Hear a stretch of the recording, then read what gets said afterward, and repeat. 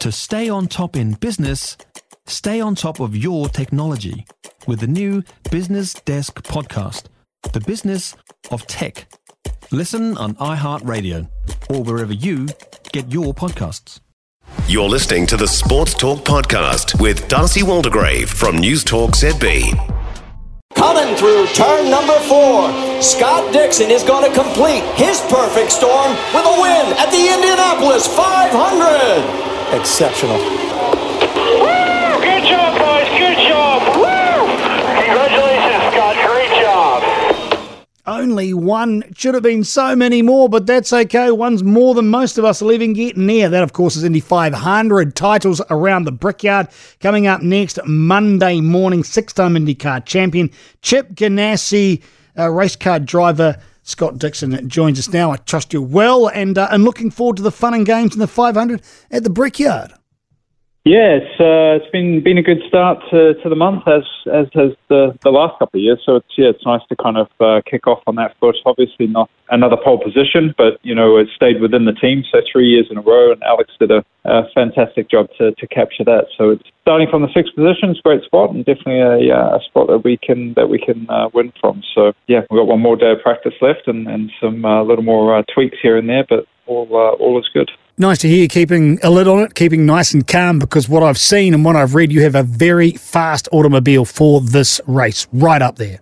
Yeah, I think the team in general has been pretty fast. I think we've, every kind of race day practice, I think we've been second, actually. I think every day we've been second, which is definitely pretty interesting.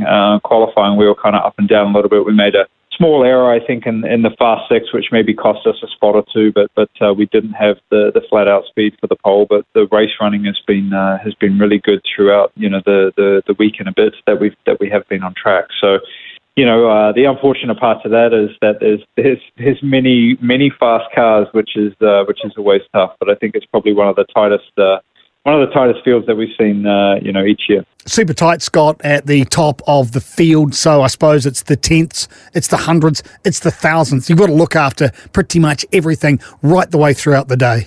Yeah, I think, again, it just puts an emphasis of zero mistakes, especially when it comes to race day, which is not easy when you're doing, 5, 6, 7 pit stops.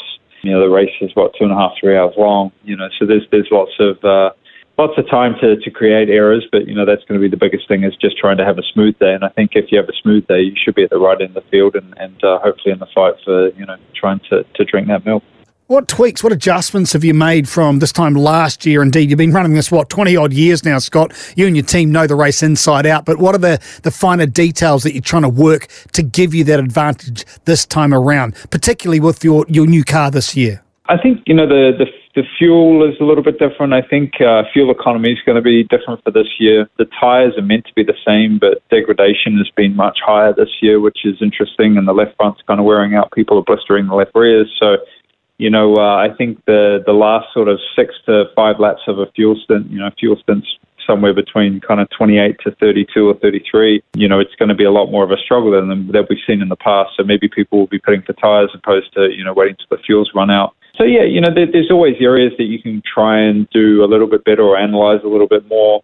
Complacency, I think, is definitely, the worst enemy at this point. You've got to be, on your tippy toes and making sure that, you're trying to find every little advantage that you can, whether it's, like last year with pit ins or pit outs or whatever, where you can gain a little bit on the competition, but doing it without, kind of overstepping the mark there. So we'll be doing all that we can and trying to cover it all. But, it's like anything these days, especially in this formula, it's not 1 or 2 or 3 or 4 or 5 big things. It's hundreds of small details. The huge experience you've got, Scott, how much of an advantage, if any, does that give you this time around, especially when it comes to things like fuel saving and like tyre wear, to referencing before? Does that give you much of an advantage? A little bit. I think these days the preparation that every team goes through, as long as you're, being aware and wanting to learn, I think it's definitely there. I think, to catch up on a lot of that stuff these days is much easier just because of, the teams cover it so well, and, there's so much data now, and, even the way you analyze it and, how you can, copy things is a little bit easier. But, it's still, you got to put yourself in the right place for the last kind of, maybe 40 laps, maybe a little bit more, make sure that you're going to be in that that top stack at the end to really get after it. So we'll keep working hard. Everybody at this level, man, is as you said, with just how tight the field is. That's how it is every time we're on track. So nobody's given an inch, that's for sure. So how comfortable are you at the moment in the position you're sitting in? You're currently 7th in the title fight. You're looking for your 7th title. But let's look at that top 7 and beyond. It's very tight there at the top of the table, isn't it? Yeah, it is. It's been a bit of a frustrating start. To be honest, I think if we had we were sitting, 4th or 5th in the race at Long Beach. Had we even had a top 6 there, we would probably be 2nd in points, I think, right now. So, the bigger fields really crush you now where, you're only going to come away with, 3 or 4 points if you don't finish, whereas 10 years ago you would still get a 12 or 15 point takeaway even if you didn't finish the race. So it's that has definitely hindered us. That's where I think each year most of the championship contenders have almost had no DNF. So that's our one that we can really soak up. And unfortunately with the start that we had at the Indy road course, the preparation in the car. I think in qualifying for us, we've had big improvements, which has definitely helped. But we haven't had the big surges in the races, or we've made kind of small mistakes on strategy that didn't get us through. But we're only 30-something points out, I think, of the lead. So that's not that big of a deficit. I think we've come from almost 100 points at one of those years. So. You can drag it back, but we'll keep our head down, man. We're working hard, and once we get to the mid-season and later summer months, we'll see how we're sitting. But we're definitely fighting for a 7th championship. Yeah. So you're still pissy with Pato O'Ward after what happened at Long Beach? No, we had our conversation and we sorted it out. It was just I was sort of disappointed in his way he took it and didn't really take any of the blame. Where in that situation he gave me no option. The only option I had was defence, which there's no need for that, especially for the first 20 laps of the race. And I'm not even sure he would have made the corner if he didn't hit me to make the corner. So. It is what it is, man. We race hard.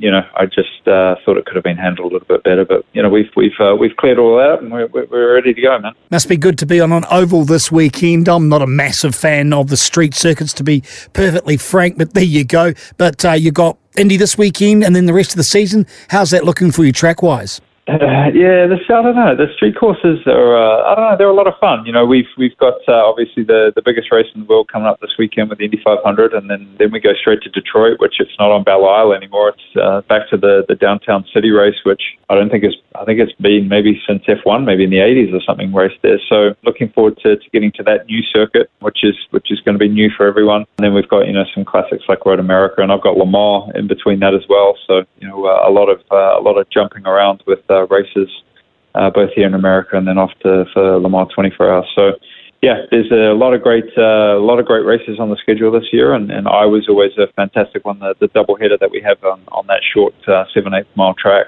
high banked one, which they brought in some big access here. We've got Ed Sheeran and a lot of other entertainment coming in for that race, which is going to be a lot of fun.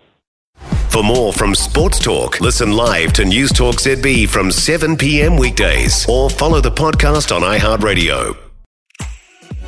If you enjoyed this podcast, you will love our New Zealand Herald podcast, The Little Things, hosted by me, Francesca Rudkin, and my good friend Louise Airy. We focus on all the little things that you can do to make a positive impact on your life and to cut through the confusion from the health and wellness industry. Join us every Saturday to hear from the experts for all the tips and advice you need. Just search The Little Things on iHeartRadio or wherever you get your podcasts.